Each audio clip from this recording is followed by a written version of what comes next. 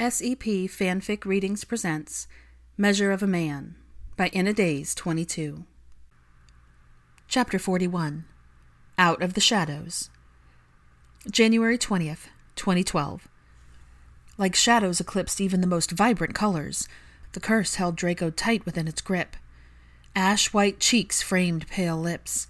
His forehead was cool to the touch. Stubborn to a fault, Hermione refused to cede the fight. She followed him to the edge of darkness, summoned her strength, and dragged him back.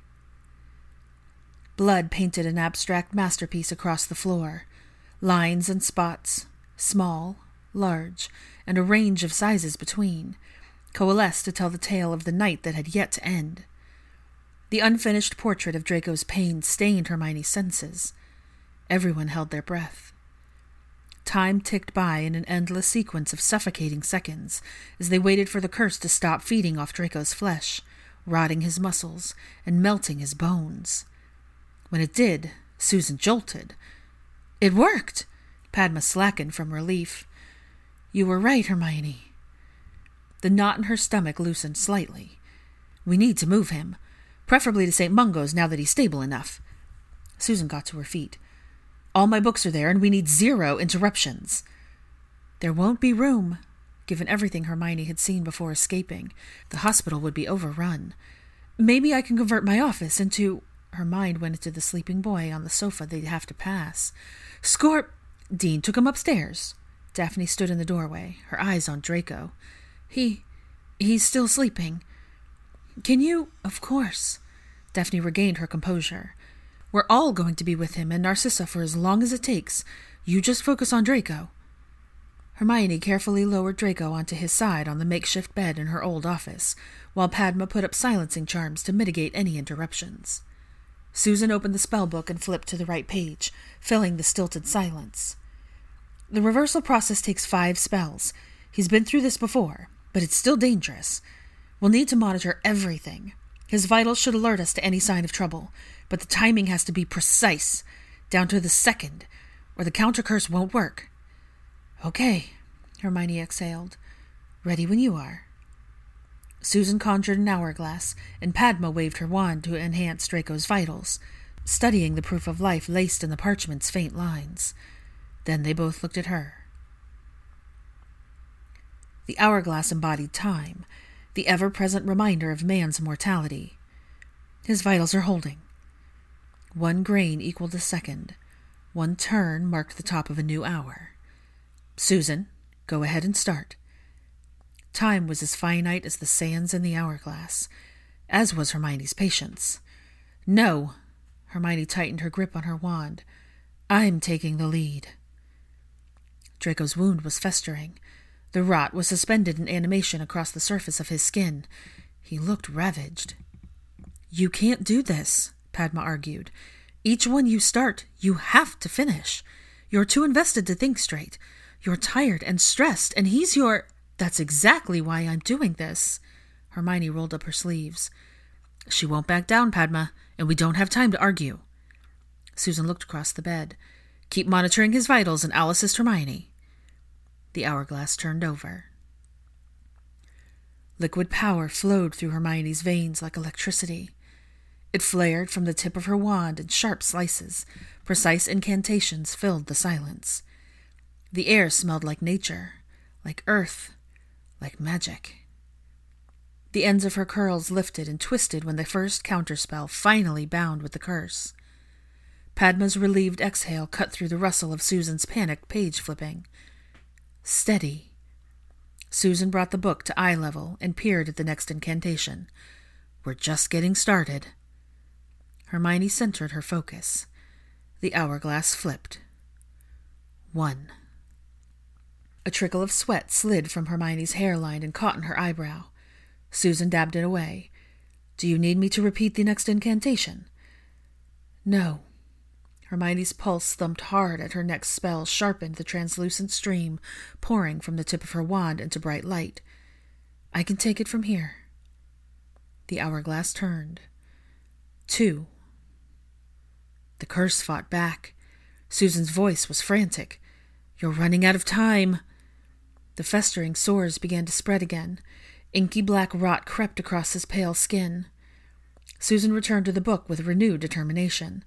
The parchment in Padma's hands glowed bright. Draco's vitals teetered on the verge of critical. Ebony tendrils roped wider. The cursed rot spilled like acid across his flesh. Hermione pushed the fear from her mind and repeated the counter-curse with more focus. Then again, and again.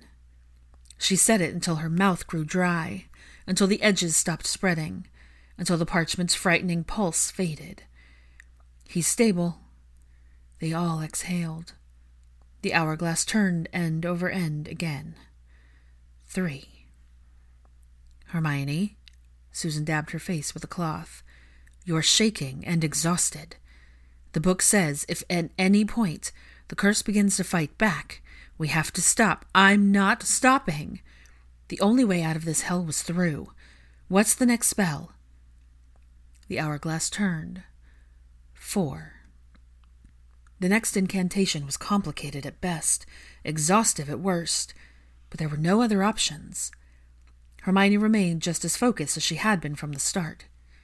White-hot magic adorned Draco's deathly pale skin, layering over the rot and trapping it in a pocket of intense energy that isolated the curse.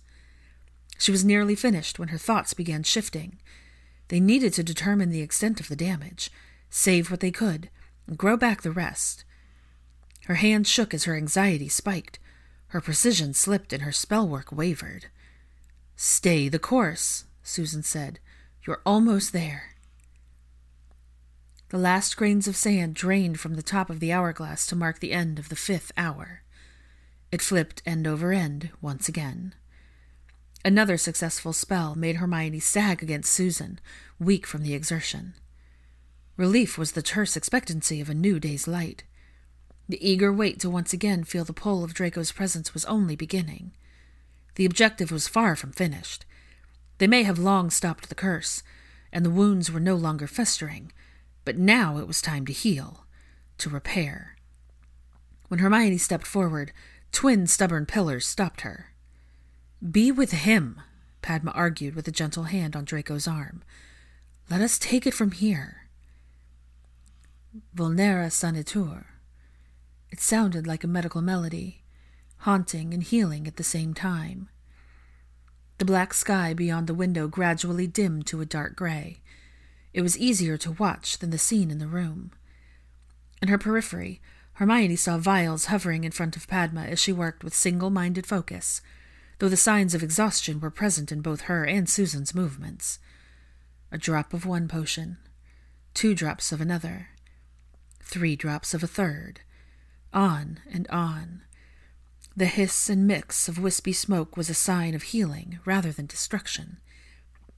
Hermione held Draco's hand, kept warm by charms, as they carefully worked to make him whole. The stars continued to dwindle as light bled through the clouds. Time marched to the beat of each new spell as she watched his skin knit together in broken lines. Patches of flesh grew anew, and once the process was underway, they dressed fresh wounds. The hourglass turned once more, and they gently rolled him onto his back. 6. "Last time his scars were beneath his skin," Susan grimaced. "This time they'll be visible." There was nothing wrong with scars. Draco had plenty, as did she. They were a reminder, proof of his fragility and resilience, tangible evidence that he was stronger than the forces that tried to take him down. Hermione always thought there was a beauty to be found in destruction. "Can we wake him up?" 2 drops of Wiggenweld potion on Draco's tongue deepened his breathing. Another made the color return. It warmed his icy skin, and brought him back to life. Hermione watched the hourglass turn for the 8th time, but Draco didn't wake. The sun rose on a changed world, yet Hermione felt as though everything was standing still. Draco remained motionless. Theo came in and took over for the exhausted trio, running every magical test in existence to solve the mystery of why Draco hadn't woken with the potion. He left again without a word. In the silence that followed, when Padma and Susan fell prey to sleep after the long night, fear found Hermione. It seized her mind and didn't let go. Locked in a sanctuary of solitary madness, fatigue made it impossible for her to fight off. Tears fell like rain as doubt tainted her thoughts and regret magnified her memories. You should have stopped like the book said. You gave him too much. It was too late. Lies disguised themselves as truth. Hermione didn't know what to believe. Until Draco woke up, she wasn't sure if... The door creaked open. Hermione did a double-take at the sight of Charles Smith entering the room with Theo. Padma and Susan were suddenly awake, ready for the news. Tests are back. There's no trace of the Draught of Living Death in his system. The curse is completely gone. His vitals are stable, he's healing, and there doesn't appear to be any lasting damage to his organs. Hermione could do nothing but breathe. I reviewed his brain scans. Charles approached the bedside. Everything is normal. He's just in a deep sleep, which is a good thing. His body is exhausted from the trauma. During the test, he moved into REM sleep, which means... He's dreaming! Padma and Susan spoke as one, then hugged in celebration. Yes, he is, and we should let him wake naturally, but he will. Relief made Hermione sob until she laughed, and laugh until she sobbed. Hermione healed his superficial wounds. Cuts and scrapes and bruises vanished with the swipe of her shaking fingers. Ignoring her own exhaustion, she cleaned his face and brushed his hair with her fingers.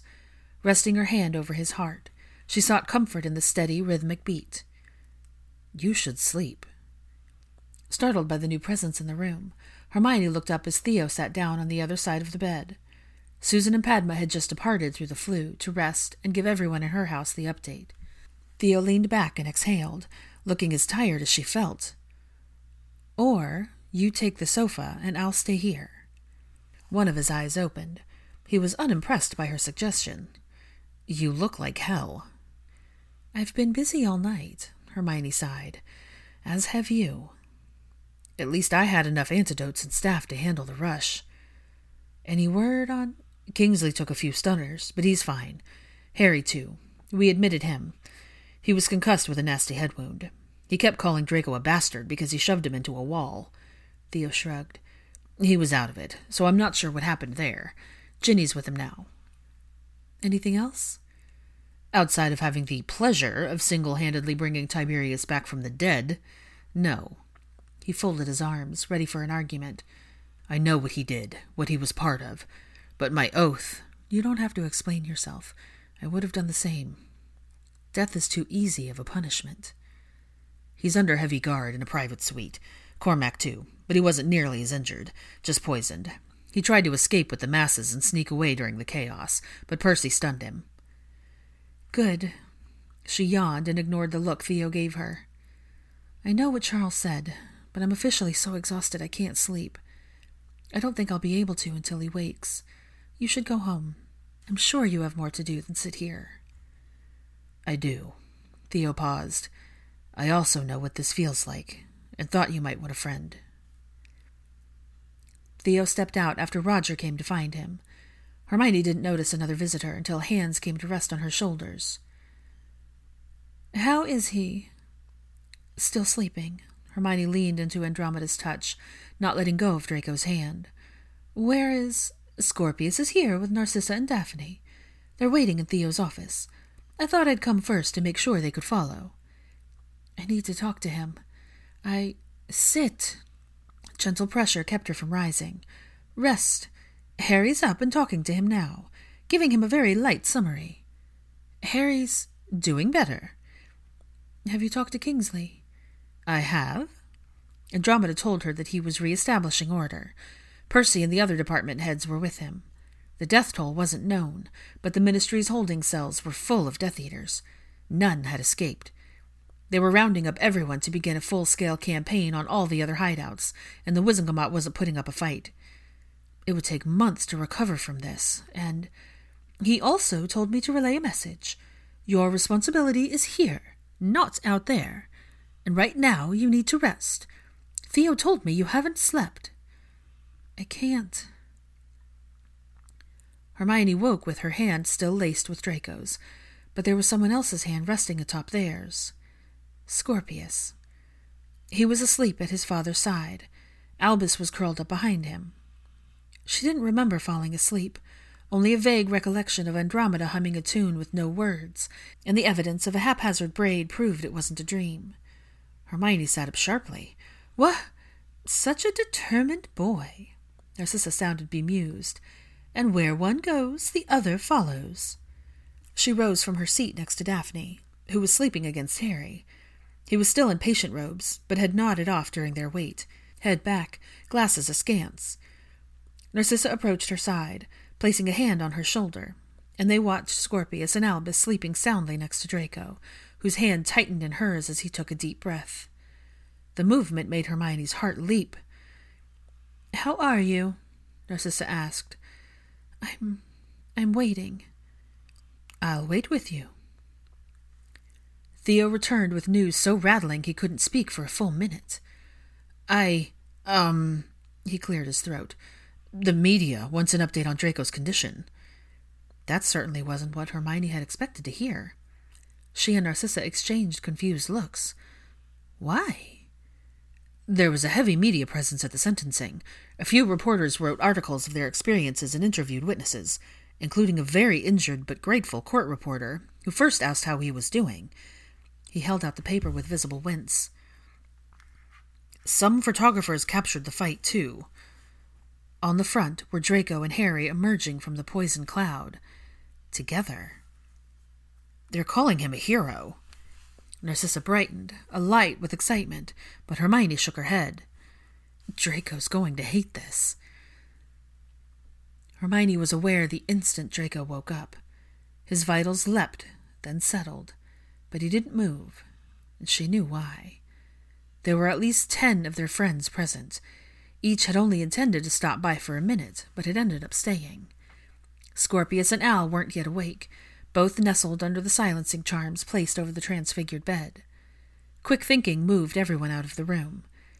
Lunch sent Daphne and Dean away with Ginny, and a change of clothes for them all drove Andromeda, Narcissa, and Pansy out of the room. Neville and Harry were harder to persuade. She asked Harry to give Draco's team an update, and Neville to check on Luna, who was at her home with Greg, the puppy, and the other worried children. Blaise left without argument, but glanced at the bed with a chuckle. He'd noticed. When the door closed behind the last of their friends, Hermione took down the charm.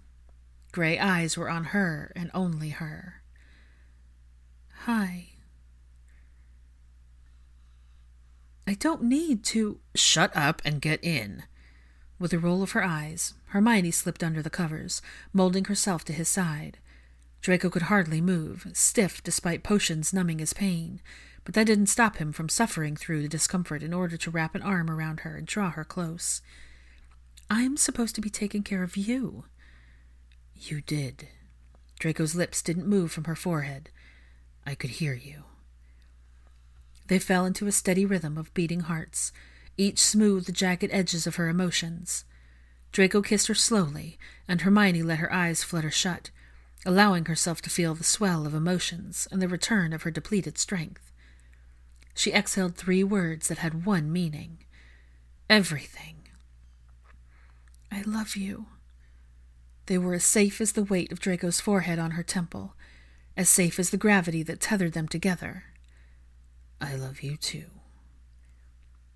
Hermione woke to voices but didn't stir. "Greyback attacked 2 Aurors tracking him in the forest. They didn't make it." "Where?" "Doesn't matter. Nothing you or I can do about that now, Malfoy. You're not fit, and neither am I. Hestia has a new team canvassing the area for reconnaissance. Report back what she finds." Draco kept his voice low. "Padma taught me the incantation, and the potion to mimic Granger's scent is almost ready. The traps have gotten us this far, but we need the potion to execute the plan. They shouldn't engage until the team is in place and ready to lure him out of the Sherwood Forest." I told them that. Harry paused for so long she thought he'd left. You're a bloody idiot, you know that? You could have died." "Not for the first time." Harry barked out a laugh so dry it sounded like a curse. "You utter bastard! You shouldn't have pushed me out of the way and taken the wasting curse. I do believe you mean to say thank you. I'll pretend I have no idea what you're talking about, because I'm not noble enough to do something so reckless." "You're an arse." Harry didn't mean it. "You're lucky Hermione—" Naturally. There was a pause. Stop pretending to be asleep, Granger. I wasn't pretending. Hermione opened her eyes enough to narrow them at Draco. The power of your friendship woke me. It earned her scowls from both men. After sitting up and instinctively giving Draco a medical once-over, Hermione noticed the absence of Albus and Scorpius. They're with Ginny. Harry filled in the blank. Probably on their way back with food for all of us. I was briefing Malfoy, and now you too. On? Everything. 40 dead, half are Death Eaters. Everyone who isn't vaccinated is being treated for exposure using the same method Malfoy created to treat you. Outside of that, a few Wizengamot members were seriously injured but survived. They're scheduled to sentence Tiberius again. Hermione was almost afraid to ask. And the Death Eaters exposed? No. It appears their resistance to the poison was due to repeated exposure. They'd built their own immunity, however painfully. Kingsley's adamant we won't have a repeat of what happened after the Battle of Hogwarts. I can do nothing. Harry gave her a look. Kingsley said with everything paused in the aftermath of the terror attack, he doesn't want to see any of us at work until next week when business resumes. Malfoy longer. That is, if you're not planning on quitting now that your uncles are dead. Change of plans. Sharp gray eyes cut to Harry. I'm not finished yet. January 21st, 2012. Healing never came without pain. It was necessary. Draco's first day home from the hospital was full of discomfort, tossing and turning in agitation. The salve he'd made to soothe his regrown skin was too harsh for him. When he finally slept with the help of pain potions, Hermione worked on something softer that would be just as effective. Assisted by a goggled and gloved Scorpius, a curious puppy, and armed with all the knowledge she possessed and a desire to experiment, Hermione carefully worked without a book in sight. Beneath the midday sun, they walked through the greenhouse that held nearly every herb imaginable and picked what they needed. Echinacea, calendula, bee balm, oregano, thyme, lavender, mint, and yarrow. Scorpius returned with the biggest stalk of aloe he could hold, while Hermione carefully broke off a piece of the enormous cactus she ignored more often than not. Scorpius looked at the mixture in his basket with confusion. We're creating something to help your dad's skin. A magic potion? He asked softly, excited at the prospect of another trip to the brewing room. Not exactly. She fixed the strap of his overalls. Magic can heal a lot of things, but sometimes the earth helps. How? We'll mix fresh herbs and plants. No magic needed. Hermione offered her hand, and he didn't hesitate to take it. I'll show you. Cutting, mincing, chopping, dicing, mixing. Hermione worked in the kitchen, showing Scorpius how to grind herbs using a mortar and pestle, then blend everything together. Without a recipe, she improvised. They were halfway through when Scorpius leaned in and inhaled. Smells good? Green, he signed with a playful expression. It smells green. A smile spread across her face when she blushed. You're right, it does. Did you know green is my favorite color? Scorpius nodded, and she continued mixing herbs, thinking back to the one time the topic had been approached. Let me guess. Your dad told you? Yes. Then he looked down at his hands. You live here. That's why your dad says I like green. Scorpius nodded. Hand me the mint, please. After accepting it, Hermione made quick work of cutting up the bunch and mixing it into the concoction. He's right. My parents used to take me camping when I was little, and like here, there's life and greenery everywhere in nature. The smell of books and grass, these are the things I love. She nudged him a tiny bit. And you, too. The little boy dimpled, his ears turning red. And Daddy? Yes, so much that we're creating something for him, just like he has for us. When it was ready, Scorpius sat on his knees and watched Hermione spread the mixture on the patches of Draco's inflamed skin. Cooling charms on the gauze made it easy to apply, and once she was satisfied with the results, they left A behind to nap with Draco.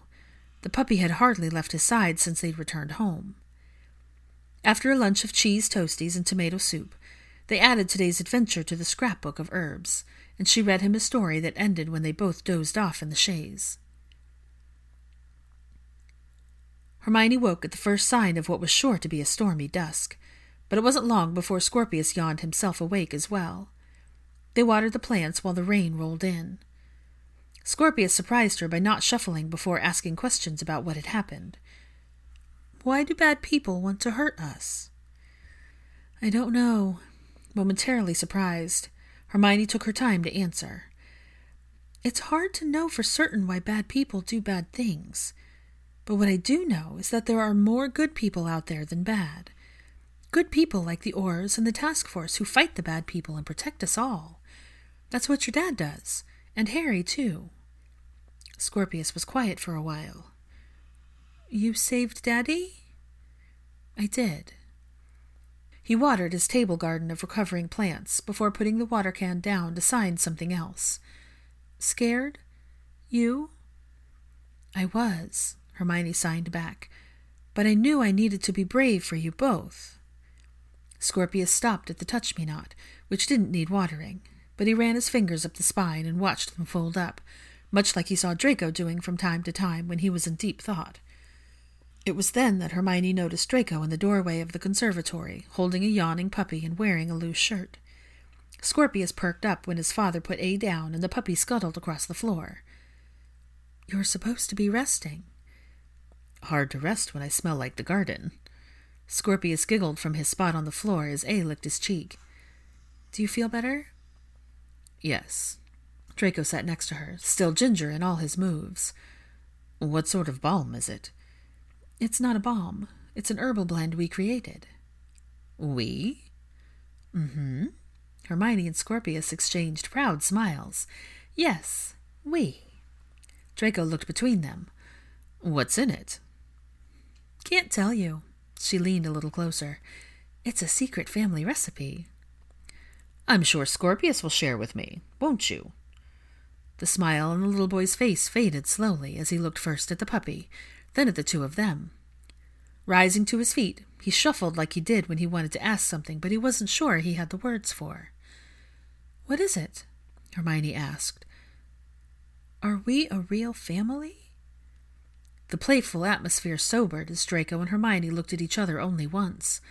After giving him a small nod, Draco gestured for his son to come closer. "We are, but there is something we want to tell you." January 23rd, 2012. The state of Roger's office was alarming. Every surface was a mess of folders and parchment, but the man himself was pristine as ever. Hermione loitered in the doorway, unsettled by another strange sight. Theo and Charles were occupying 2 of the 3 spare seats. She had no idea what this meeting was regarding, only that she'd been summoned shortly after breakfast and feeding the chickens with Scorpius. Draco tried to argue that taking a meeting was no different than him taking a flu call from his task force team about Greyback, but she'd won that fight. Or, rather, Narcissa had when she'd suggested Draco spend the morning with her before his appointment with Susan to check on his progress. More than ever, Draco accepted her invitations and carefully worked to extract certain memories. More than ever, he dedicated time to talk to her for hours. He was trying, as was she. And it showed in the growing ease between them, and the understanding in Draco that it was better for him to hold these good moments close. His recovery was more than physical. His attitude had begun to shift too. It was humbling to see 2 people who had fought against each other for so long fight for each other. Charles was the first to notice her. "Healer Granger." It was a strange transition from being called Madam Undersecretary for days on end. "I saw the meeting on my Magischeduler and came over." Only then did Hermione enter, closing the door behind her and taking the seat between the 2. "How is Draco?" Charles asked. "Better. Regaining his strength." She appreciated his concern, but turned to Roger. "Shall we? He and Narcissa are—" "That's precisely who we're here to discuss." Roger eyed the large stack of folders cluttering his desk. There had to be at least 20. "I don't understand." "These are the references to alternative healing that I've received this week alone." He gestured to 2 other stacks that were just as high. "Those 2 are the ones I've received since the 3rd of the month, and there are more incoming." Hermione blinked. Okay, so we're experiencing an influx. Do you need me to end my medical leave? No, Theo shook his head. What Roger is trying to say is that these are new patients with the same or similar symptoms to Narcissa. All attributed their symptoms to age, but in light of Provardi's in-depth article on her illness, people are now asking to come in and have tests run. Some had other issues that warranted different treatment, but these are the ones we've diagnosed with the same form of dementia. The media had been supportive of Narcissa in the last few weeks, commending her on her poise and grace in the face of mortality. Her bravery was a badge of honor for how well she'd managed to keep herself together while living with her disease. Still, the amount of new cases was staggering. Hermione stared between the stacks. This is too much for one department to handle. We have 2 new healers coming to the research program, Roger said. Healer Smith has recruited a few members of his team to join our department in the coming months as well. And from what I understand, you and Draco are brewing more of the experimental potion. That's correct. Hermione sat back, arms folded curiously, looking across the desk at Roger. Draco had bottled a batch the night before, and she'd assisted because he'd gotten tired in the middle of the process. I don't understand why I'm here exactly. We just wanted to discuss your plans and keep you informed about ours. I'm going back to Healer Academy for a shift in specialties. I've enrolled in courses that begin in March. The expected track should have me finished by the end of the year. I'll need a mentor. You've already got one. Charles gave her a look, then a smile that she returned. I didn't want to assume. It would be an honor, Healer Granger. A quiet moment passed that left Hermione humbled, thinking back to their very first flu call that he had led to many more. All at different hours, different days, sometimes in the middle of the night. He never turned her away, not once, and he'd been the first to truly help, to teach and guide her. It was nice that their relationship wouldn't change in that aspect. Charles was a wealth of knowledge she was eager to learn from. In the meantime, Roger shifted in his seat, I think it would be wise for you to attend bi-weekly meetings like this to keep you up to date. Theo tells me you're assisting Kingsley in the ministry part-time. I am, but only until we find a candidate for undersecretary. There were a few applications from overseas beginning to filter in. Hermione had yet to narrow the field, but there were enough options to begin considering who would be the best fit. She hadn't been to her office since the attack. The ministry was shut down to be decontaminated with only essential personnel allowed on site, personnel that had to be vaccinated before entering. Theo's teams had been working around the clock, producing vaccines and antidotes. Draco and I had begun discussing a theoretical approach to add to the existing potion. Now that we know, in some way, it slows down the progression of the disease, we'll investigate additional possibilities to expand upon that. Charles informed her of something she hadn't quite realized. He has made several doses for his mother in the coming months, but I know little of his plans to propagate the ingredients. We're growing most of them in our greenhouse, but we're in the process of forming a partnership with the university that would be beneficial. Draco's family has seeds and plants from extinct species that the university will begin to propagate in nature, one being the silphium plant we use in the potion. It'll be a couple of years in the making, but until then our capacity is limited by how much we can safely harvest, but in the future we'll expand. He's already started, Charles said. He gave me the patent and plans to teach me how to brew it so that I may teach others. Roger scratched his chin. Will there be enough to start treating a few others with it now? I doubt it. The new patients would need to receive the normal treatment course first, and longevity is a concern, not to mention the... Hermione frowned as a thought sprang forth. Wait, are we taking on all these new patients? Yes, Theo answered slowly, almost as if he knew what she'd say, or how much she would argue against it. I know your opinion on this. Your care with Narcissa was extremely hands-on, but given all we've learned, we can lean heavier on the therapy aspect while facilitating flu calls with their assigned healers rather than in-person care, at least until they make the move. Then we'll be able to better manage. Hermione didn't like it. The basis of my care wasn't just the patients, but also their families. I know, which is why Charles will be hosting group meetings with the patients' families to answer questions. Narcissa has volunteered to attend when she's able. Hermione inhaled sharply, startled by the news. Why would she do that? Roger asked. She wanted to know the answer to that as well. Narcissa is... Charles chuckled. This was all her idea.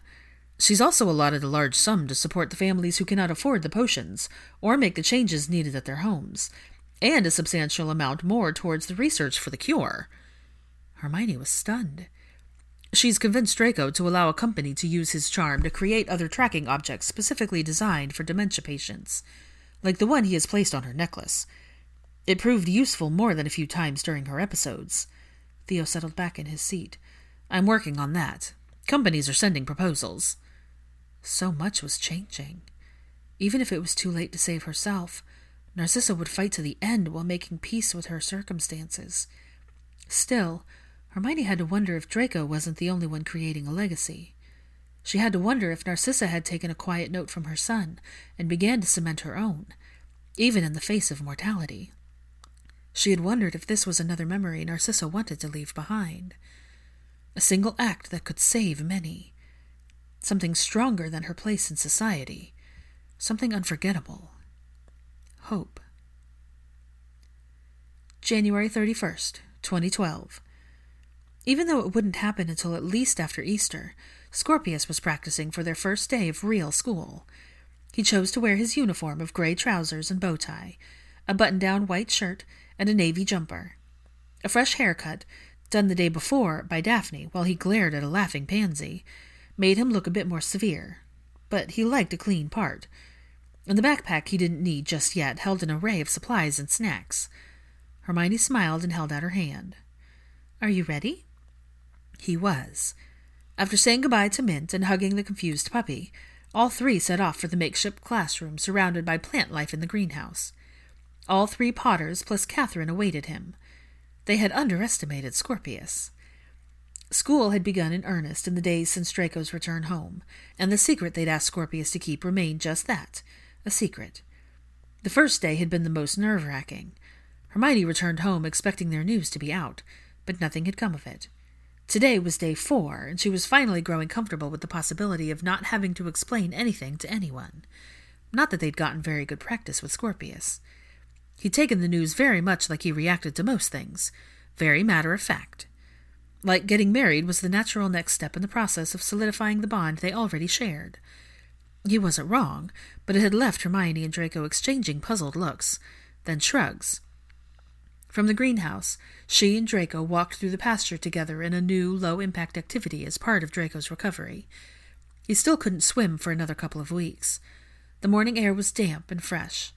A was running around free, and the sun was shining beyond the gray clouds. Scorpius asked about building a treehouse. Any idea why? Outside of his fondness for climbing, based on the wall he started to conquer every other day, Hermione could only think of one reason. I remember Albus wanting a treehouse to celebrate making it to the trees. Something he did regularly now, each time less fearful and more confident. Draco looked like he'd bitten into a rotten lemon. Must it be here? Yes. Rolling his eyes, Draco continued on. Don't think I don't know you're out here checking the wards. Hermione nudged him. I wasn't trying to be subtle. I know. Just like I know what you and Harry talk about now that he's been allowed back to work and is handling your duties in your absence. How did... Being allowed back in my office has proved beneficial, Hermione preened. Although I do wonder if canvassing for Greyback is part of your duties, because Harry's definitely taken on that role in your absence. It is. Draco squinted at her. The potion is ready, and I know they've been conducting controlled experiments in Sherwood Forest to lure him out. I know something is coming, and You've only been back at the Ministry 1 day. I'm productive. Hermione offered a smile she knew was irritating. One might say No. Draco took one look at her and frowned.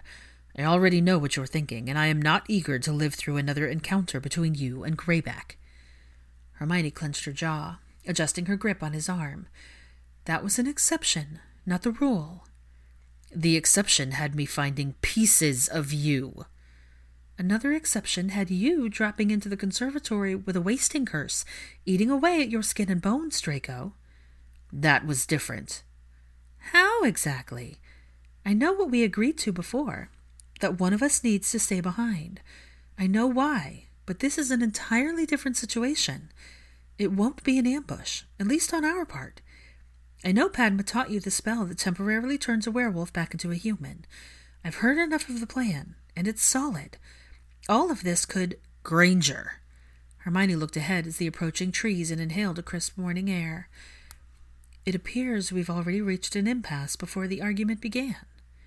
No, we haven't, because this isn't an argument. Oh, you don't want me involved, and I refuse to sit this out. She couldn't hold back her frustrations. What happened at the park showed me that we're better when we actively work together. It's when we split up or when we're ambushed that everything goes to shite. He made a small noise. Don't shut me out. Hermione turned and held his gaze. Greyback is my fight just as much as he's yours, if not more. I'm not a damsel in distress, Draco. I'm the source of my stress. Trust me, I know. Hermione almost laughed at how put out he sounded, but she couldn't. Not when she had more to say.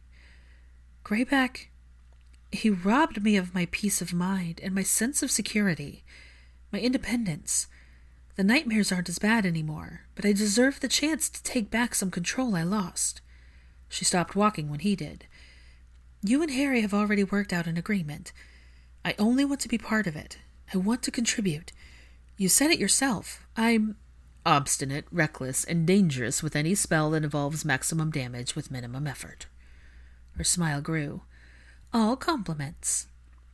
A quirk of humor flashed before sentiment settled, and Draco's expression turned serious. You should know I never intended to shut you out. I planned on briefing you when we had something more concrete than sightings, like if he began to move in the direction they're leading him in when the potion was tested later this week. Perhaps when we were closer to triangulating his area. Oh. And if I hadn't pressed the issue or insisted? I wouldn't have either. But given who you are, I already knew the likelihood of your silence on the matter was slim. Hermione chuckled as she looked back at the house. Andromeda and your mother will be around for tea soon enough. At least they would if today was a better day than the one before. Now that you're done fussing, it would be a shame to waste this moment alone. Draco draped an arm over her shoulder and pulled her to his side. They're exceedingly rare these days. We just had a moment this morning. And their soak in the clawfoot tub had left them scrambling to dress and get ready before Scorpius woke. I'm greedy. The murmured words tickled her temple before he kissed it. You know this. I do, and so was she. Their lips met in a languid kiss, teasingly slow and luxurious in the stolen moment of serenity before what was sure to be a long day. Only then did Draco let her pull him back along the path in the dormant grass. A loud whistle from Draco brought a running A in their direction. When he caught up, Draco didn't miss a beat, picked up the puppy as he pointedly ignored Hermione's chuckle. You're spoiling him, you know. He's tired. A's tongue hung loose from the side of his mouth as Draco scratched his chin. It's a long walk back to the house. No harm in helping him. Remember that when he's 100 pounds. Draco quirked a brow at her. Featherlight charms aren't especially complicated. Well, he wasn't wrong. Zippy was serving tea to Andromeda and Narcissa when they entered the home. Draco and Hermione joined the sisters after declining a cup from the elf. Draco reviewed a stack of parchments from the table while A napped in the middle of the sunny conservatory. Then he offered them to Zippy with an approving nod. Draco, what are those for? Narcissa asked. Business with other properties. What business could you possibly have with the— Warding. Draco cleared his throat. In my preparation for a few tours in the summer. Gray eyes widened a fraction before he settled back into his normal demeanor. But it was too late. Today was a good day for his mother, and Hermione could see the wheels in Narcissa's head turning. Andromeda's, too. The only reason you would need to— Narcissa squinted exactly like Scorpius whenever Pansy got too close. Draco, is there something you wish to tell me? Once again, Hermione was looking back and forth between a mother and son. Only now, Andromeda was staring at her too, with a growing realization. Well, some secrets couldn't last forever. I may be losing my faculties, but I am far from a fool. Draco, did you not explain to Miss Granger what this means? She's aware. Draco met his mother's challenging gaze. Mother? Narcissa turned to Hermione. "The only reason Draco would need to tour the properties is to introduce the elves to their new mistress, which means—" "We're engaged," Draco said rather ineloquently. The room was very quiet. "Oh my!" Andromeda sounded vastly entertained. Finite Incantatem revealed her ring. Narcissa said nothing for a full minute, while Hermione and Draco glanced at each other in silent conversation. Hermione's head tilt meant, "Well?" Draco's slight shrug said, "It could have been worse." Narcissa finally placed her hands on the table and exhaled after taking a deep breath. "I have stated countless times that Draco must marry, that it is my wish, but seeing him and Scorpius happy here has made me realize my error." It was the last comment Hermione expected. Draco peered at his mother as if he didn't recognize her. "Are you saying—" "Miss Granger has told me several things with varying degrees of exasperation and anger over the length of our association, but perhaps she was right. Marriage does not guarantee stability or even happiness. It is not a remedy to loneliness. Narcissa touched her necklace. "I don't know why I am saying this, or why I would dream of discouraging you from the one thing I wanted.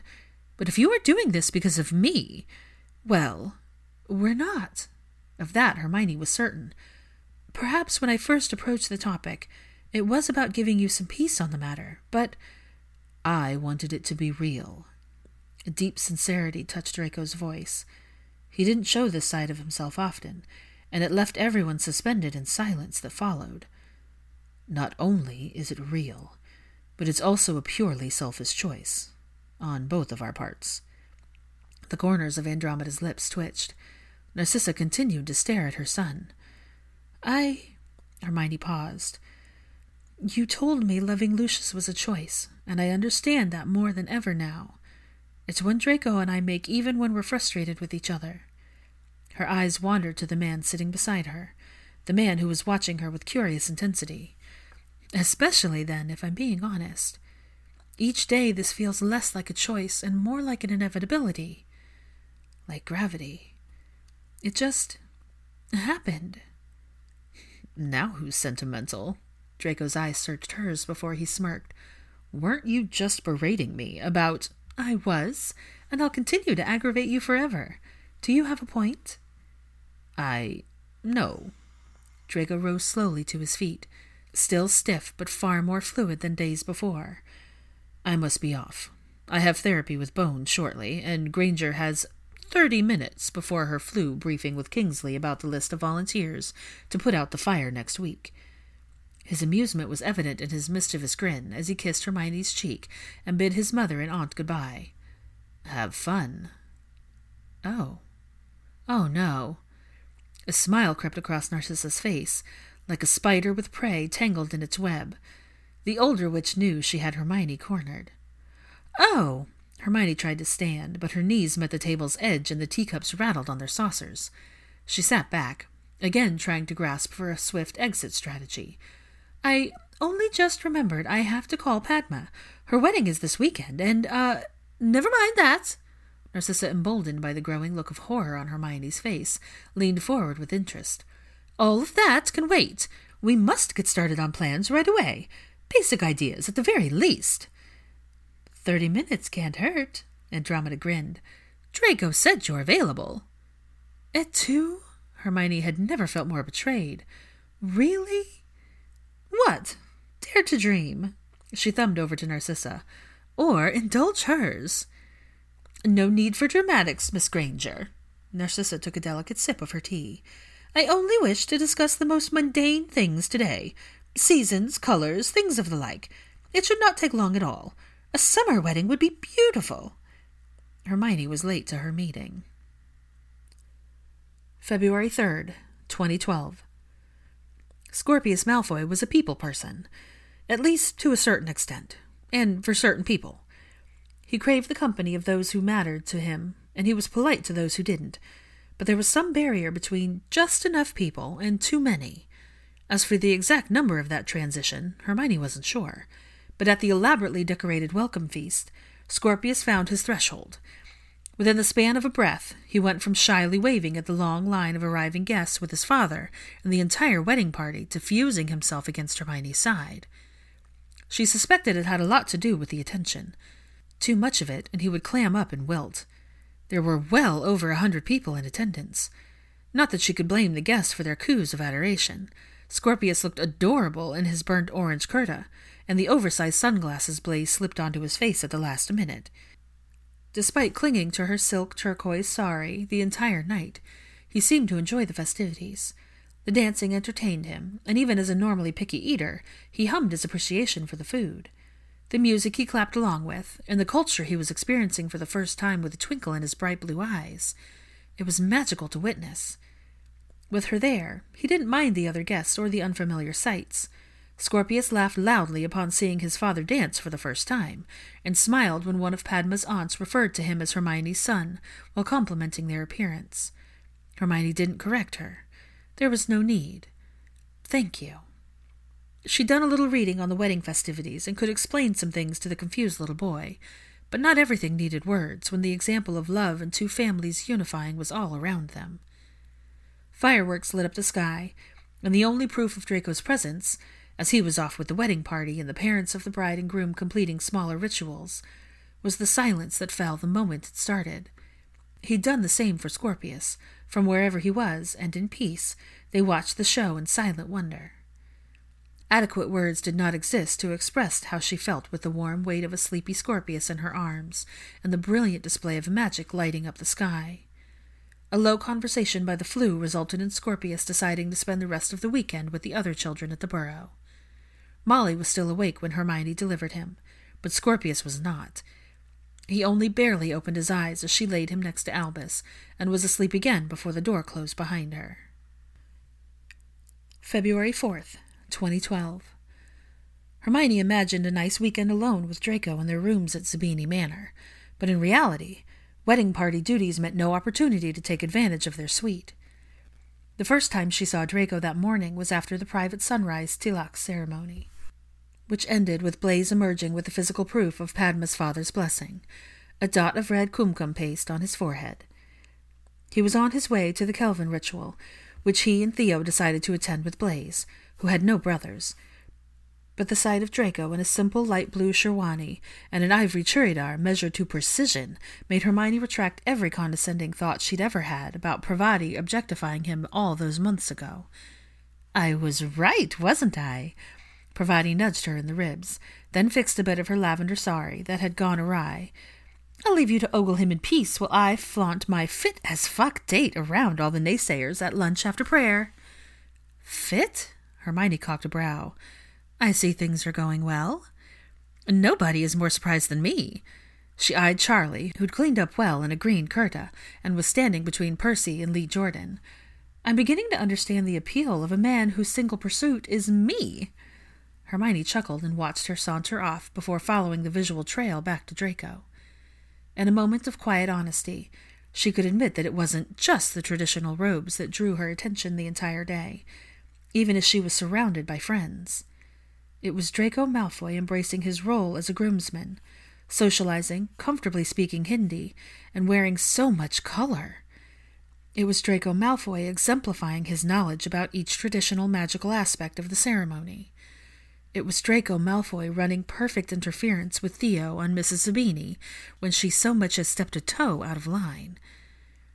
Like so many other things in his life, Hermione knew his actions were born from a sense of duty, though this time it was to his friend rather than his family. But part of her had to quietly wonder if his wholehearted dedication was also an exercise in avoidance and distraction. They hadn't talked much about what would be happening on Monday morning. Extinguishing the fire.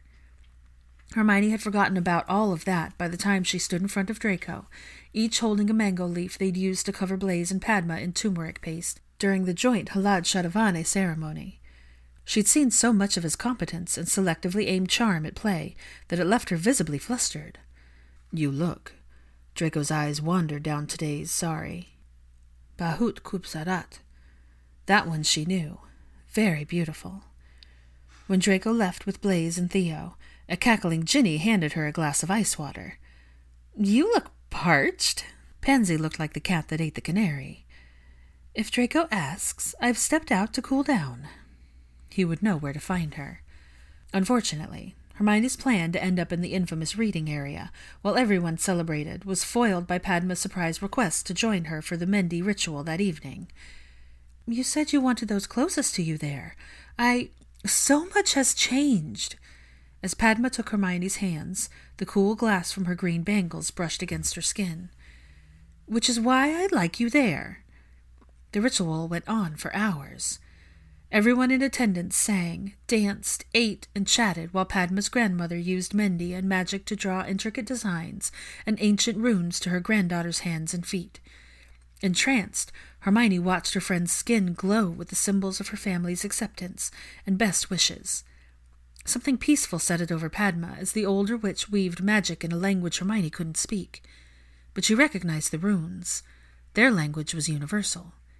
Love, happiness, prosperity, joy, fertility. Mrs. Zabini frowned in distaste at everything, but was too polite to decline Padma's mother's offering to do the same with different runes. There were so many aunts and cousins present that no one was left out. Hermione had little recollection of time passing in the electric atmosphere. Parvati whinged but eagerly held out both hands to whom she'd declare her favorite aunt. And when 6 of their aunts and cousins turned to the rest of their friend group, Pansy, Luna, Daphne, and Ginny were quick to accept. Susan was hesitant. Both Hermione and Cho tried to decline. But in the end they all agreed together. We'll hide your love's name in the Mendy, and when you see them, turn it into a game. Cho's smile faded. Love is confusing right now. It's something I can neither cry or smile about. Hermione was struck by her honesty. But I've spent a lot of time with myself, rebuilding and loving who I've become, letting go of my anger and bitterness. I don't know where I'm going, but maybe... She exhaled as the first rune drawn on her hand began to glow. I'll close my eyes, and you can draw my name in the Mendy. I'll find it myself. Because she loved herself. I can do that. Padma's cousin flashed a sincere smile. Relaxed from the ritual, Hermione stared at Cho for so long it earned her a strange look. What? I know we aren't close, but maybe going forward we can change that. Cho's smile grew slowly. I'd like that very much. February 5th, 2012. Draco was already gone when she woke, but he'd left a cup of tea. Green tea for the energy Hermione would ultimately need to get through the day. The ceremony was just as beautiful as their greenhouse elopement. Once the auspicious silk shawl that hung between them while a priest chanted fell away, Blaise and Padma only had eyes for each other. Nothing else in the entire world mattered. Not Padma's deep scar proudly on display, even with the Mundavalya on her head. Not when they were nearly blinded by the shower of Akshata. Not during the mishap that occurred while the two exchanged garlands and nearly knocked Blaise's feta off. Hermione's eyes were on Draco during the ceremony, while the bride and groom took 7 rounds around the holy fire and warm magic filled the air. For the first time, she allowed herself to think about what their ceremony would entail. No, she wouldn't be wearing a silk sari, like Padma, but something light and ivory. Instead of a cream, red and gold kurta like Blaise, maybe she could convince Draco to wear something other than black. Maybe. A smile twitched at her lips. She doubted it. Ever observant, Draco quirked a brow at her. Hermione's thoughts carried her through the rest of the ceremony and into the reception, drifting to Draco, whose eyes fell on her more times than she could count. He was busy with groomsmen activities, but she knew one thing. He liked her lenge. It was elaborate for her tastes, but Hermione had to admit she liked the way it made her feel. Pastel green, it had a floral design studied across the bottom. By the time Draco finally found her and dropped a warm hand on a curve of bare skin, she was mid-conversation with 2 Patel cousins, one very amused Pansy, and both Greg and his petite wife, Dahlia, who had a laugh 10 times the size of her body. She reminded Hermione of Luna, which was fitting as the two bonded immediately upon their introduction. Polite, yet dry, Draco smoothly extracted Hermione from the conversation and had the decency not to give the men a cold look enough to stop time. He led her in the direction of the wedding party table with 2 words in greeting. both short and sweet. "We're eloping." Though it had been a beautiful process of joining, not just two people, but their entire families, Hermione couldn't agree more. Dinner was an elaborate affair that led right into dancing around an ecstatic bride and groom. Hermione lost track of everyone as the floor crowded, but she noted Cho and Theo talking alone, and thought it curious before Draco whispered something that pulled her into action. "Follow me." Hermione lingered a polite length of time before following him out through the great doors. Draco was waiting for her by the window in a very familiar place. The open reading area was just as she remembered it, save for tonight's edition of Floating Dahlias. Candlelight cast dancing shadows across the shelves, highlighting Draco's figure as he feigned interest in whatever book was open in his hands. But his lack of glasses meant he couldn't read a word and was being dramatic just for the sake of appearances. He certainly made quite the visual. Like the rest of the wedding party, he changed out of his ceremony garb and into something more fitting for the reception, a darker gray, long-sleeved chewani with a lighter gray and navy kurta beneath that bore a floral design. His long legs aired on the side of excess in the chariot that was fitted in all the right places. If it was any less alluring, she might have been aggravated that he managed to look handsome in any attire. "Your thoughts are loud." "They are." Hermione couldn't settle her mind if she tried. "We have a long day tomorrow." "It's delayed due to the rain. I received word this morning. We can pick up Scorpius in the morning rather than tonight." Delay wasn't denial. The gathering at the manor was still happening, but picking up Scorpius in the morning hadn't been part of their plan. "Oh?" "We can—" "Let me guess. We can enjoy a selfish night. Wait." Hermione slowed down and remembered what she'd learned. "Something in French." Draco's playful tone was more sweet than sinful, but her pulse fluttered nonetheless. Yes, she had been practicing. She was eager to learn. Eager to spend another Christmas in the mountains with him and Scorpius without the need for a full-time translator. "More French." The compliment on his teaching skills made him smirk, but it faded as his gaze dropped to the intricate patterns weaved across her arms. "I see you." 3 words stole her breath. Standing in front of him, she was open, overexposed, but the weight of his stare was anything but agitating. "Do you?" It was emboldened. "What do you see?" Each step brought her closer. He waited until she was within arm's length before his fingertips found her bare skin once again. It only lasted for a second. Moving to her shoulders, he traced the dark henna design in search for where she'd hidden her heart. First, he found Scorpius in the mehndi on her right palm, a carnation in full bloom. Then he found himself hidden in the runes on the back of her left hand, a crescent moon. Still locked in an orbital dance with the earth beneath it, their definition of gravity had been given a new meaning in this design. No longer held at arm's length, like this, they were together. Eternally. Distant echoes of the party filtered through the corridors, but Hermione ignored them when Draco drew her closer. Her shoulders tensed as his grin softened into a smile of understanding. Draco tilted her chin up and brushed his lips over hers, murmuring, "Are you going to tell me no?" She nipped at his bottom lip. "No, but as a warning, I'm not wearing any—" Draco swallowed her words with a deep kiss, groaning at the taste of her. They made it no farther than where they stood. Confident hands wound under her lehenga, while hers made quick work untying his chariot and yanking it down. One leg hooking around his waist, the other tilted up on tiptoes against the floor. The light material of her lehenga slid up, inviting him to come closer. And he did. The tip of his cock pressed against her core on an inhale. Then he sank inside her exhale. "Shh!" Draco's voice was thick and smooth like whiskey. "Someone might hear you." This was exhilarating. Draco tested her ability to hold back, and she had never cared less about failing in spectacular fashion. But the music drowned out every noise. The moans and groans, whispered and demands paled in comparison to the symphony of celebration. Breathing each other in, they lost all sense of their surroundings. Hermione rushed headlong into agonizing oblivion with each of Draco's sharp, brutal strokes. She was on the edge, already ready to burn for sweet release, It had been a long few days, and this slice of solace was steeped in a weekend's worth of longing to be near him for more than a few minutes at a time. He picked her up, taking the last thread of her control with him, and pressed her back against the shelves. "Driving me mad." Each word was a scrape of teeth against her neck. "Fuck, Hermione, I'm—" "Harder." Carving her crescent-shaped signature into the nape of his neck, she gasped. "Yes, just like—" Fisting his hair, pleasure snapped her spine.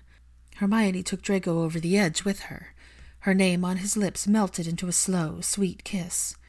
But euphoria didn't last. Between the end of one song and the start of the next, they heard 2 sets of heels on the hardwood, 2 voices laughing and talking, 2 people approaching. Their eyes widened in a mix of humor and horror as they scrambled apart. A comedy of errors ensued as Draco tripped over his own 2 feet, and Hermione snagged her Lenge trying to retrieve her wand from its hidden pocket. They were both lounging on the sofa by the time Pansy and Daphne appeared arm in arm. All looked normal enough, or close to it. Draco had a book in his lap to cover his untied chorider, and Hermione had an excuse on the tip of her tongue as to why one heel was on the window and the other was on her foot. Pansy's eyes narrowed into slits without hesitation. "Tell me you didn't." When Draco choked back a laugh, Hermione smiled and said, "We didn't." February 7th, 2012. The fire was still alive. From the top of a nearby hill, the warded dome shimmered like a child's snow globe, yet the scene inside the magical boundary was anything but innocent. Roaring flames echoed loud enough to reach where Hermione stood with her arm looped through Draco's. They watched in silent reverie for the last time as flames licked the outline of the wards that had stood the test of time. Hermione's eyes traveled to the faceless crowd surrounding the once grand home. Some they knew, most they didn't. Everyone was there for one purpose: extinguishing the flames. The wards flickered only once before dissolving in a dazzling display of light. For a heartbeat, there was nothing but silence. No one dared to breathe. A deafening roar tore through the air as the fiend-fire arced newly freed arms of flames outward, reaching for anything it could touch. Spreading in all directions, it attacked, mutating into a fiery beast. It rose higher than the structure it had been confined to for so long. Shaken from their initial stupor, the crowd fanned out. Narcissa gasped. Hermione's grip on Draco's arm tightened to keep him in place. The ground beneath their feet shook. Her ears felt as though they were about to explode. The flames intensified, fed by the oxygen and magic. The fiend-fire's heat radiated all the way up the hill, and the power of its anger rattled the earth. But when they regrouped, they all had their orders. Some went on the offensive, flinging counterspells and advancing, while others strategically hung back. The firefight lasted well past the peak of day, leaving the sun obscured by a blanket of smoke. Ash covered everything. What was once green now looked like the surface of the moon, devoid of life. And though the sight was forever burned into Hermione's memory, it was the smell, the combination of sulfur and magic, that left her dizzy in the hours that followed. But she didn't flinch. She didn't cover her nose and mouth like Andromeda and Narcissa when it became too much. No, Hermione stood beside Draco, and they watched favor swing back and forth like a pendulum, between the fighters and the flames. But the magic was no match for those who could wield it and wrestle it into submission. The fire grew weaker with each spell cast. Draco's hand shook despite his face remaining carefully blank as the last of the flames were extinguished. Silence sat heavy in the aftermath. Plumes of smoke sent their offerings to the skies and pillars. Memories laid bare in the wreckage. A low groan cracked the quiet, and she was reminded that the manor had only been held together by cursed flames and magic. It finally started to crack and crumble, just as it was meant to years ago when the stasis wards were placed. The manor was reduced to rubble in minutes with a resounding crash. A pained sob ripped through the air. Heart-wrenching and raw, it was hard to tell if Narcissa's cry was from sorrow or relief. Draco let go of Hermione's hand and hugged his mother close, then tighter as her legs went weak. Hermione looked to the ashy sky to keep her own emotions in check. She didn't know how long they stood there. Time was marked only by the uneven sniffling of Narcissa regaining her composure. Years of waiting had led to this moment. She had no intention of rushing the family staring down the smoldering ruins of their legacy. When Hermione next looked around, the volunteers were gone, likely back to the restaurant Draco had rented out for the day in Diagon Alley. Only 4 remained. Hermione lingered with Andromeda as the Malfoys decided to make the haunting walk to the grounds where their home once stood. "I heard this was your doing." Andromeda wrapped an arm around Hermione's shoulders as they waited. "Kingsley told me this was what you wanted out of helping the restoration." "It was." Hermione looked down. "Draco and I came here in August, and hindsight is always so clear. I didn't—" She looked at the mother and son staring at the rubble that was once their home. All Draco could see was destruction. He felt trapped by the fire, held in stasis by the flames, and I wanted to show him that he wasn't, to give him a chance to create something of his own. He has. This place had seen death and sadness, was reduced to charred remains, but a light breeze shook a layer of ash from the trees. It was a reminder that the land hadn't died. Nature persisted. The grounds would remain, forever infused with memories of happiness and sorrow, life and loss. The change of seasons would bring new growth from decay. Narcissa couldn't stay much longer. She and Andromeda left together with a small pop. For what felt like hours, Draco walked the area with his hands behind his back, carefully stepping on broken wood beams and charred brick. Only the foundation survived. Hermione dissipated enough of the ash cloud for the sun to shine on the space. Gray eyes landed on her in invitation, and an outstretched hand beckoned. She joined him in the center of the rubble. It didn't take long for Draco to break the silence. "You're in awe of all of this." "I am," Hermione answered honesty. "You know me. I see beauty in everything." "Ever the optimist." "To balance your pessimism." She cleared a spot in the rubble with her foot. "But I wonder how truly pessimistic you are. Creation is an act of letting go, and you're doing just that. You've been doing that. Only now you're choosing the unknown instead of the known. You're thinking of more than Scorpius's future. You're thinking of your own." "You've been a terrible influence." "Or the best." Hermione smiled when she felt him behind her. She leaned back against his chest as his arms wound around her shoulders. "Not that you'll admit it." "I won't." But in saying that, he did, and they both knew it. Draco took her hand and led the way, clearing a path in the wreckage for them to stand on even ground. When he stopped, so did she. "What is it?" "A lot has happened here, but without the walls, it's hard to remember." His following chuckle was dry, if a little sad. "My father died here, and I thought I'd remember exactly where he stood when I last saw him. But now that I'm here, I can't rebuild the layout in my mind." "Maybe it's better this way." Draco made a small noise and turned his back to her. "I thought I'd feel something different than I do now." "What do you feel?" "Relief." The sun caught his face, and Draco closed his eyes in the warmth, inhaling the breeze. Hermione wondered if he could finally understand the beginning found in each end. "We can stay as long as you like." "We can go." Draco looked around one last time and exhaled. "I'm ready." Clouds hung low and lazy over the earth. The sky darkened as night drew near. The storm building wasn't outside. It lived within Draco. Whatever peace he'd found earlier was challenged by a restlessness that had no name. Hermione wasn't the only one who had sensed it. A lot of sleeve-tugging and long looks had preceded Scorpius dragging his father into the kitchen after dinner, and to climb up the newly created wall on the side of the house. His only request had been signed. "Bake with us, please." Not something they did often, or for the reward of sweets, but Scorpius had begun to adopt her habit of wanting to make something when he felt frustrated and needed some semblance of distraction, and he wanted his father to do the same. So they made a sad lemon meringue pie. Draco's assistance was begrudging at best, until Scorpius's glare softened his father's hard edges enough for active participation.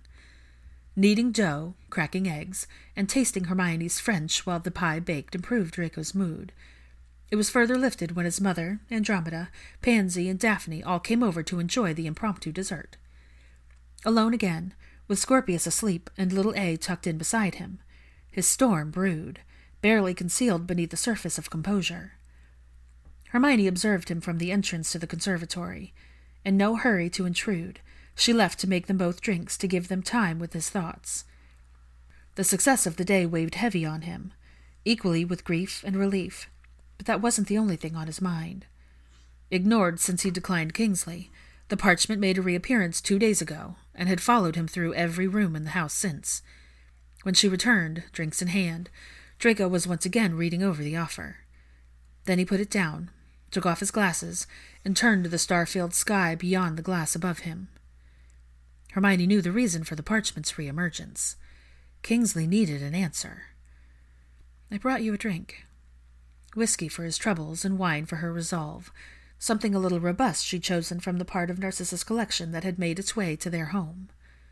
They drank on the sofa in silence, enjoying each other's presence with her legs draped over his lap. Draco's free hand was on her thigh, his thumb absently swiping back and forth. It was hard to believe she'd once hated these silent moments. They were now some of her favorites. Their second drink was enjoyed in front of the window. There was no third. Hermione felt good with Draco's arms around her, leaning against him as they watched the sky. When he rested his chin on the crown of her head, she asked, "How are you?" "Better." Hermione turned her back to the pasture illuminated by the moon nearing its peak to face the storm inside the conservatory. "Any news from your team tracking Greyback?" "With the full moon so close, I didn't send them out." "Good." That narrowed her mental list of his worries. "Still looking for someone to take your seat?" His gaze remained focused on the moon. "I am." I know you're making a list of candidates, which is efficient. I just think—" "You're probing." "I am." A hand on his jaw drew his eyes to hers. When Draco drank, his cheeks took on a warming pinkish hue. "I told you we would revisit this conversation. You won't find what you're looking for in any candidate's profile." "Granger." "It's you." The sweep of Hermione's thumb across his cheek was affection incarnate. "It has always been you. There is no better option available. And what's worse is that you know it. You have known it since he asked, but you're too—" "Realistic. No one wants to see a Malfoy in any aspect of government, much less the Wizengamot." "Maybe not any Malfoy, no. But as it stands, you happen to be rather well liked, especially right now." Judging from his sour expression and the way he'd been dodging interview requests, he couldn't stand it. Draco scowling at Parvati when she asked on behalf of her colleagues was amusing to everyone except the parties directly involved. He cleared his throat and looked away. "I'm certain they'll wake up and remember I'm—" "You." Draco took a deep breath, but said nothing more as he returned to the sofa. Hermione remained firmly in her spot, watching and waiting out his irritation until the silence stretched too thin. "You are more than capable, and I'm not the only one who sees it. Tearing yourself down is no longer an option, much less something I'll allow you to do." Draco scrubbed a hand over his face. "I know you have plans for the apothecary." Frustration bled from Hermione's veins. "I know you want to fully immerse yourself in the shadows in order to give Scorpius a quiet life without judgment that stems from your past. I want that life for him, too. I want that life for us. And I don't think this will hinder those plans. Before the Wizengamot involved themselves in every bit of ministry business, their sessions only lasted half the year, and not everything would require a hearing.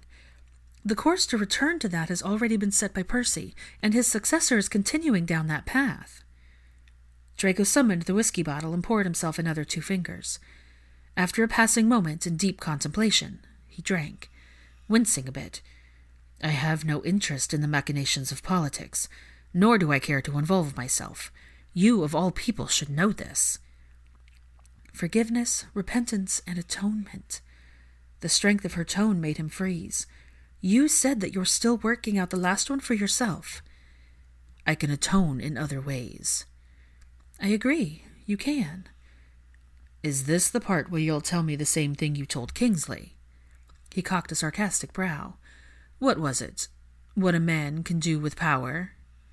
Yes, but it goes much deeper. It's about character. What a person will defend and what they'll resist. What they do when their back is against the wall and everything that matters is at stake. Every hard lesson she'd learned gave her the patience to wait for Draco to speak. But he didn't. He just stared at the empty glass in his hand, lost in thought. Her restraint wore thin.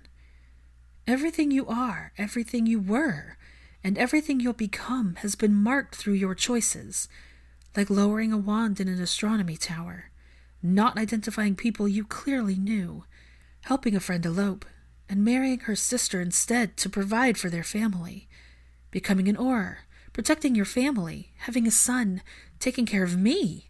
Granger. You aren't him anymore, Draco. Truth spilled like silk from her lips, smooth and easy. Hermione picked up the parchment and held it in both hands. I have learned every step of the way that you have grown past that boy. You are so much more now, yet you're the only one who doesn't see it. This seat wouldn't make you someone else, and it wouldn't turn you back into who you were either. Say what you like, but people will always suspect me. There's no escaping my past. Since when do you care what people think? Hermione watched tension settle in at the ridge of his shoulders and the clench of his jaw. You can create your own future by using your past. You want to atone? You aren't the only person who's made decisions and need mercy. There are more. There will be more. You have the opportunity to pay it forward. Draco set his glass down and turned the full weight of his attention to her. Tiberius is a prime example of that fear of losing power corrupts those who desire it. Hermione drew closer, settling next to him and lacing her hands together. I see you. I know you. And I understand some part of you is afraid others might never trust you because you still struggle to trust yourself. But it's clear to me why Kingsley asked you. Kingsley trusts you. As do I. Hermione refused to let him look away, cupping his jaw when he tried to look up at the night sky. You want a better future for Scorpius? This is your chance to be a part of its creation. Lead by example. Nothing can be accomplished from sitting in the shadows. His focus narrowed on her. He was listening. Teach him by righting the wrongs your family benefited from in the past. Bigotry, nepotism, the corruption that empowered the Malfoys. Now is your chance to atone for the sins society perpetuated before us. You can be part of the solution. Clean it up for him, for yourself, and for us. Draco's stare was piercing, but he said nothing in response. The pensive furrow of his brow told her enough. A heavy sigh spoke louder than words as he returned to the window. Hermione didn't protest. And if I say no? Then we'll keep looking for someone to fill the seat. Hermione joined him, drawn to his side by the undeniable magnetic pull that kept them in each other's orbits. I won't love you any less. If at any point I choose to leave, then so be it. Hermione shrugged. It means it wasn't for you. I wouldn't even consider it a failure, but rather something that's pointing you in the direction that you're supposed to take. Another step in the journey, if you will. You know. Draco angled himself away from the window, reaching back to pull Hermione in front of him. With her back against his chest, she felt every ounce of his deep breath. You could take the seat. I could, she whispered, watching the moon rise above the tree line. Once upon a time, I might have, but I'm not that person anymore. I can't speak for the future, but right now I have other work to do. Like focusing on their family, like finding a cure. The earth held its breath in the stillness found only in the dead of night, but Hermione matched each inhale with his, then each exhale. In, then out. I'll be one of 50. One is better than nothing. She leaned her head back against his shoulder. But if this isn't what you want, I meant what I said. I'll support your decision either way. It took hours for the remnants of Draco's trepidation to dissolve. A volley of fears and reassurances filled the time, but Hermione stayed by his side. It may have already been dark outside, Yet when Draco finally signed the parchment, she saw him step out of the shadows for the first time. February 9th, 2012. It started with an impromptu girls' night. Once the usual attendees had arrived, Luna suggested they invite Greg's wife Dahlia. Catherine was escorting Scorpius to the Potters, and the little boy was instantly drawn to the woman who'd once been broken by his misery. She smiled and held her palm out facing him. Scorpius reached forward to touch it. "Your piece is warm." The little boy's smile lasted until he disappeared through the flue with Catherine. Harry stumbled through the flames well after Ginny mixed the first set of drinks with a message, but his forlorn look at the spirits led to a vote, and when he was allowed to stay for the first time ever, he looked as though Christmas had come again already. Harry's admittance to the affair led to a pivot in the otherwise loose plans. Catherine volunteered to stay with the children, and Harry dragged Draco from work. Earlier that day, his team had successfully drawn a target out of the forest and tracked it moving southwest. Hermione was anxious to know more about the results of the experiment, but that conversation would have to wait. Ron came through the flue with Charlie, and enough cheap chicken and cheaper beer for everyone. Pansy Flew called Percy. Both Greg and Neville, dirt on their hands and all, stumbled through a few minutes later, after Luna's hair bounced off. Dean arrived without Halia, after leaving her for the evening with his mother. Theo turned up last after a personal invitation from Hermione, when she realized no one else had reached out to him. Theo greeted Cho first, and while she didn't ignore him, she didn't take the open seat next to him either. Instead, Cho wedged herself between Parvati and Hermione. With Blaise and Padma on a break from their families disguised as a second honeymoon, they all reminisced about the wedding. Hermione had to nudge Draco 6 times to make him stop glaring at Ron's cheap beer, and Harry each time he offered Draco one, but overall it was a nice night. So nice, in fact, that Hermione let her guard down. Ron took a swig of warm beer.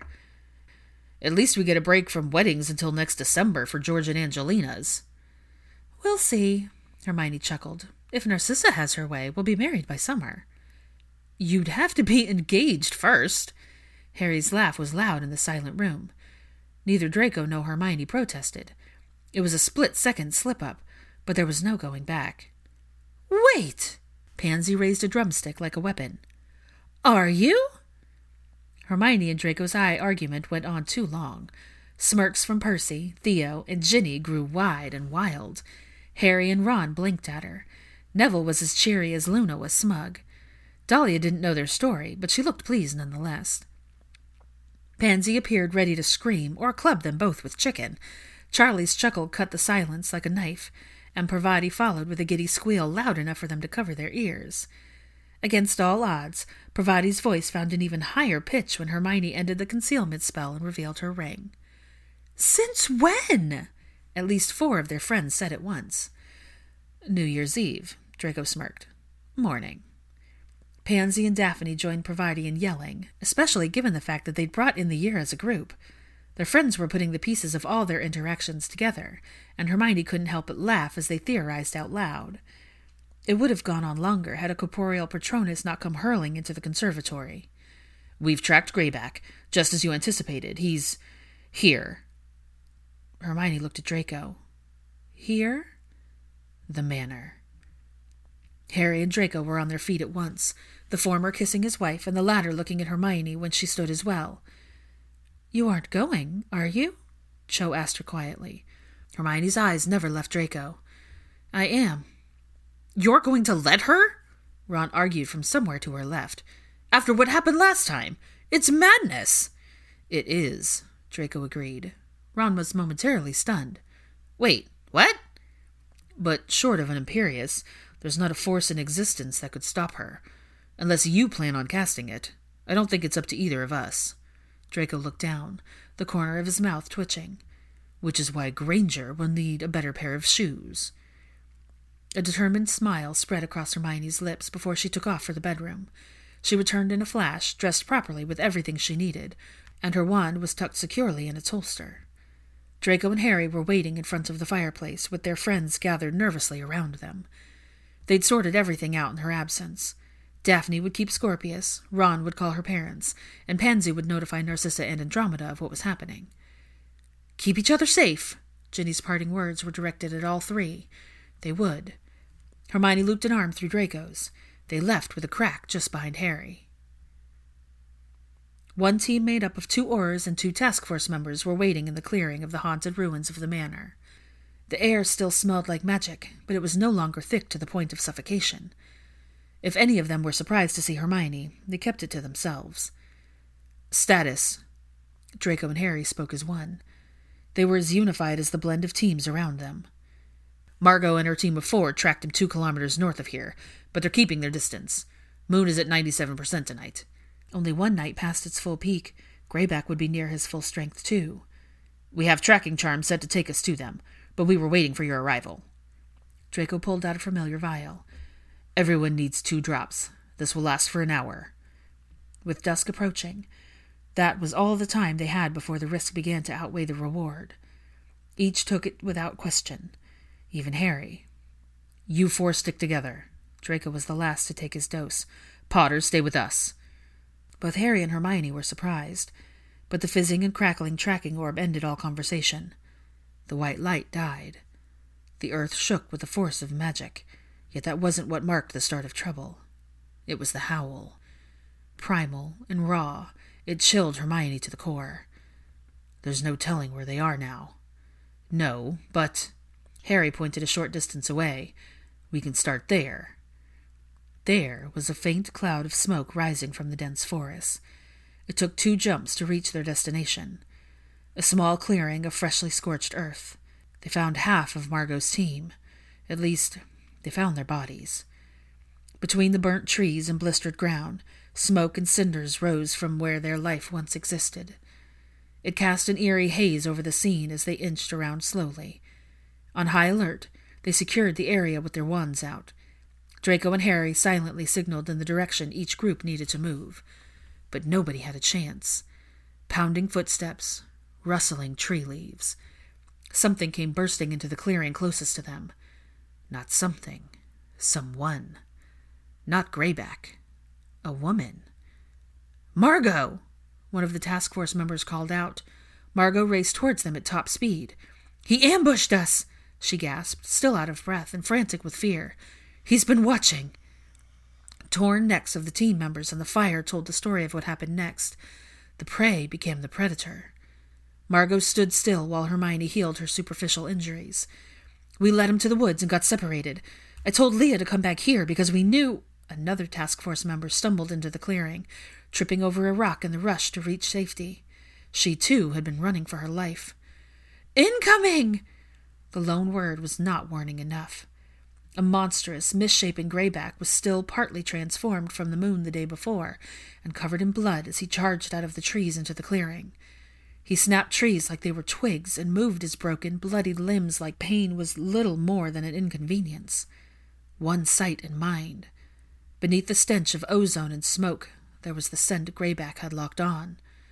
Her, or more accurately, them. Hermione hardened her resolve for the fight as everyone fanned out in a semicircle amongst the rubble. Margot was weak, but she took a place at Hermione's side when Greyback charged. He lunged at the pair of Aurors carrying her scent. Draco's potion was working, but there was no time for celebration. Greyback moved like a blur, tossing both Aurors aside like dolls before they could get a single spell off. Task force members began to engage, using blasting charms that might have stopped him months ago, but magic was no match for him today. Nothing prepared Hermione for the sight of Greyback taking direct stunners and shaking off other spells without slowing down. He showed no shred of humanity. Several howls broke out. Other wolves crowded around the clearing. 7 on 1 turned into them being outnumbered. The plan collapsed. Greyback's wolves had found them, and they were armed with wands and ready to defend their maker at all costs. Trapping quickly turned into a plan for defense. Hermione shot a spell at a tree in the distance, lighting it on fire. Draco looked at her with wide eyes. Reckless? I need a distraction. Harry gave her another one. Blue arrows rained fire in all directions from his wand, sending the wolves in panic to cover themselves. It wasn't the flames they were fleeing from. It was the light. Today was the day after the full moon. They were drained. It was sensory overload. Hermione moved to shock their system again, but Draco beat her to it. Taking a move out of her book, he shot blasting spells at every burnt tree husk. Hermione had just enough time to cover her ears before the wood exploded. Lumos Solem! Barely a moment to look away, she shielded her eyes just before a flash of blinding light ignited the dusky sky with a glow that rivaled the sun. The wolves cowered. Trained for the unexpected, the Aurors and Task Force used the opportunity to their advantage. The clearing gave no room for cover. When spells started flying in earnest, Hermione found herself ducking and dodging while deflecting. Margot fought with a wild fury, casting binding gold ropes that wrapped themselves around the necks of two wolves and tightened. Assistance in the form of a spell from Hermione sent them flying back until a tree stopped their bodies and left them in a heap. The flames crackled on. Hermione glanced around them in time to watch an aggravated Draco stun the wolf nearest him. They both scanned the wreckage for any sign of Greyback, but the beast was gone. Distraction may have kept them safe for the time being, but it had driven the wolves and Greyback to retreat. Instinct lured them back into the woods. Harry was panting when he finally reached them. Backup is coming. I sent everyone else to give chase to the wolves. Margot, stay here and wait for the others. I gave them our location, so keep this area secure. Yes, sir. We have to hurry. Hermione looked at the darkening sky. Greyback will be impossible to find after nightfall. He might not know these woods, but his senses were sharper than theirs. Maybe not, Harry shrugged, but I managed to get a tracker on him before he fled. Draco was vaguely impressed. How did you... I hit him with the tracking charm. Wasn't part of the plan, but... Harry waved in the general direction of the charred remains. Fire arrows, tree bombs, and blinding light weren't exactly part of the plan either. You've always had a gift for thinking on your feet, Harry. Hermione smiled before looking over to Draco. Shall we? They both placed a hand on Harry's shoulders and allowed the spell to take them to their target, or close to it. They landed near where they'd started, but the forest was dense, old, and damp, despite it not recently raining. Unease settled in the marrow of her bones as they listened for any sign of their target. Light steps led Harry over rotting wood stumps. Hermione followed a safe distance after, and Draco covered them from behind. A low snarl and the snap of twigs barely registered before Greyback sprang from his hiding spot. Harry went down with a shout. His wand flew from his hand. Hermione aimed the strongest blasting spell she knew at Greyback. A jet of magic struck the center of his chest and flung him back. One tree clipped his shoulder, a second caught his leg, then a third stopped his momentum as a hulking figure slammed against a trunk with a crack. But it wasn't enough. Hermione could hardly believe her own eyes. What would have immobilized even the most competent man only fueled Greyback's fury. He looked up, locked eyes with her, and the earth slowed on its axis. For a moment, Hermione was back in the hospital hallway all those months ago. His hands tightened her throat, and it only lasted a second. This time, she was not at his mercy. This time, the tables had turned. He must have known it, too, because his roar of frustration shook the birds loose from the tree limbs in mass exodus. Rage rattled in the air around them.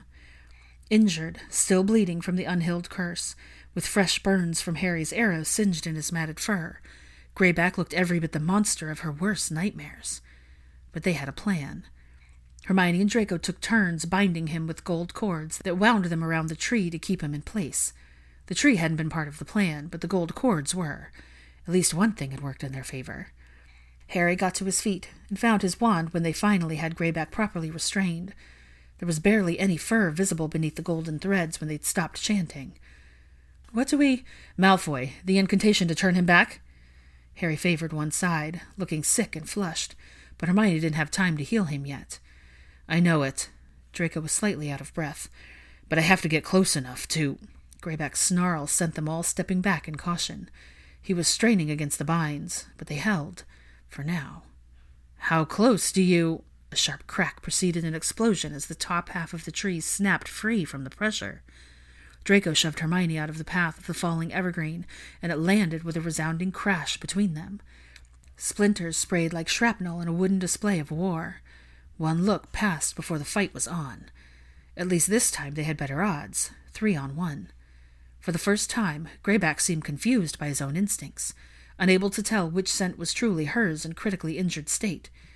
All three of his opponents smelled the same. But then he charged. At her. She was in the middle, after all. Hermione's severing charm pierced his flesh, and blood painted the forest floor, but it only slowed him momentarily. She braced for a blow that never came. Harry and Draco sent blasting charms from opposite sides. The opposing forces crushed him in the center. Disoriented, Greyback stumbled. Now! Draco took off towards Greyback in a dead sprint, while Hermione and Harry used every bit of magic to keep him off balance. Lights, explosions, anything and everything to disrupt his senses. Draco's first attempt failed. A swipe from Greyback sent him flying backwards. Unfettered, he ran towards danger once again. Bind him! Hermione went for something stronger than ropes and aimed her wands at the fallen tree. Incarcifors! It split apart and transfigured into a makeshift iron cage that creaked and groaned as Greyback bent it with a wet snarl. Harry hit him with a blasting charm from behind that sent him into the hole he'd created in the bars. Draco made it to the cage just in time, pressing his wand against Greyback's neck. In the middle of the chaos, she didn't hear the incantation, but she knew it worked when fangs and fur began to recede. They only needed a few minutes at most. Padma's spell wasn't meant for longevity, but neither was Greyback, who took another swipe. That time, Draco caught his arm. They both vanished with a pop. Did you see? He'll change back. It's temporary. Hermione was already pulling at her compass necklace with her shaking hands. It didn't just take her home. It took her to him. You're not going anywhere without me. Harry limped to her side, gasping from the pain of what she could now see were likely broken ribs. Can that take us both? As it turned out, it could. The landing was hard, and they both stumbled into the middle of the manor's rose garden. Dusk left an ominous glow over the estate. It still reminded Hermione of a graveyard. She looked around for Draco, and heard him coughing before she found him lying beneath an overgrown bush that was blooming much too soon. Harry pulled Draco to his feet. They stood around Greyback, who was seizing as the wolf left behind the broken body of a naked man with half his skin ripped apart. Dead eyes locked with hers as he tried to speak, but words were impossible while choking on blood and bile. Still, one managed to escape. Finally! It paralyzed her mind, but beckoned her body closer. Don't. Harry stopped. The spell began to fade. Greyback snarled and spat blood through elongating teeth that were sharpening before their eyes. Bones crackled like splintering wood. Screams of pain morphed into howls. Humanity gave way to the whims of the monster. The diseased wolf was returning to lay claim to the mangled man. There was no time to spare, and only one thing to do. Put them down. With measured fear in his eyes, Draco gave her the choice. It was her chance. Her opportunity to take back the piece Greyback had stolen from her. Hermione raised her wand, held it steady, and stared down the vinewood at the figure knowing what needed to be done. She took one breath, then two. For all her anger and fear and hate, she still couldn't cast the spell. The emotions were there, aching in her bones, but they were masquerading as one another and mutating like the wisps in the wind. You can't. Harry lowered her arm with a shake of his head. You have to mean it. No. Draco's words were forged in the fire of determination. Pain etched in every muscle it took for him to raise his wand. No, you don't. Emotions blurred the lines between reality and relief. Draco dressed his fear as hate. Avada Kedavra. February 12th, 2012. A sea of people stretched in all directions, steeped in a reverent silence. Every eye in the crowd fell on one man. It was nothing short of magical. No one spoke. No one moved. They just waited to hear the words of their new minister, who just had interim officially removed from his title. Kingsley stood alone on the edge of the fountain, in perfect silence. For so long Hermione had no idea if he would speak at all. Until he raised his wand against his neck to amplify his words. I was reminded by a friend that the measure of a man is what he does with power. From the hidden room overlooking the crowded atrium, Hermione went so still that Scorpius looked at her in concern. Standing in a chair to get a better view of the sight below made them the same height. All he had to do was lean against her in an act of comfort. She pressed a quick kiss to his temple. I'm fine. And she was, even as they waited for the news. While it can be used, misused, and abused, power can also transform the course of history. But this depends on both the character of the one wielding it and the choices they make. And while we are gathered here with the belief that I am the person who shall decide such things, I am here to say that I am not. Under my leadership, that power rests with you. All of you. The door opened, and soon Draco was a presence beside her. An internal investigation had kept him away all day in a meeting that even her temporary position as senior undersecretary hadn't granted her access to. But what she did know was both she and Harry had spoken on his behalf. Hermione hadn't made it more than a few minutes into her interview before berating the panel for even hinting at the possibility of charges. Draco's expression remained devoid of emotion, but Hermione knew he had been entertained by her defense, especially when she'd boldly stated that had Harry delivered the killing curse, there would be no investigation. They'd stuttered and stumbled over their reasons, and to Draco's eternal amusement, Hermione had made them pay for every word uttered out of place. They'd all looked properly shamed. She'd been just as happy as the panel to be excused, but now they were waiting. My job as minister is to lead and empower, to facilitate and guide, to pursue and encourage progress. Verdict came back. Hermione froze. And my use of the curse was deemed justified. Relief made her lean against him. Then I immediately tendered my resignation to the DMLE and notified them of my intent to accept a seat on the Wizengamot. I am preparing us not for the predictability of the past, but for the reality of today, and the unknown that is tomorrow. How are you feeling? Draco released a fraction of more than the tension he held in a heavy exhale. Free. She believed him. I am not a perfect man, but I am determined to lead this imperfect institution into a better future, and this future will not be a continuation of our past. The ministry is, just as we all are, capable of change. It is up to all of us to be the change we seek. They each placed a hand on Scorpius's shoulder and looked at each other. Everything wasn't perfect. There were more battles to fight, more victories and losses they would face together. But today's success was enough for now.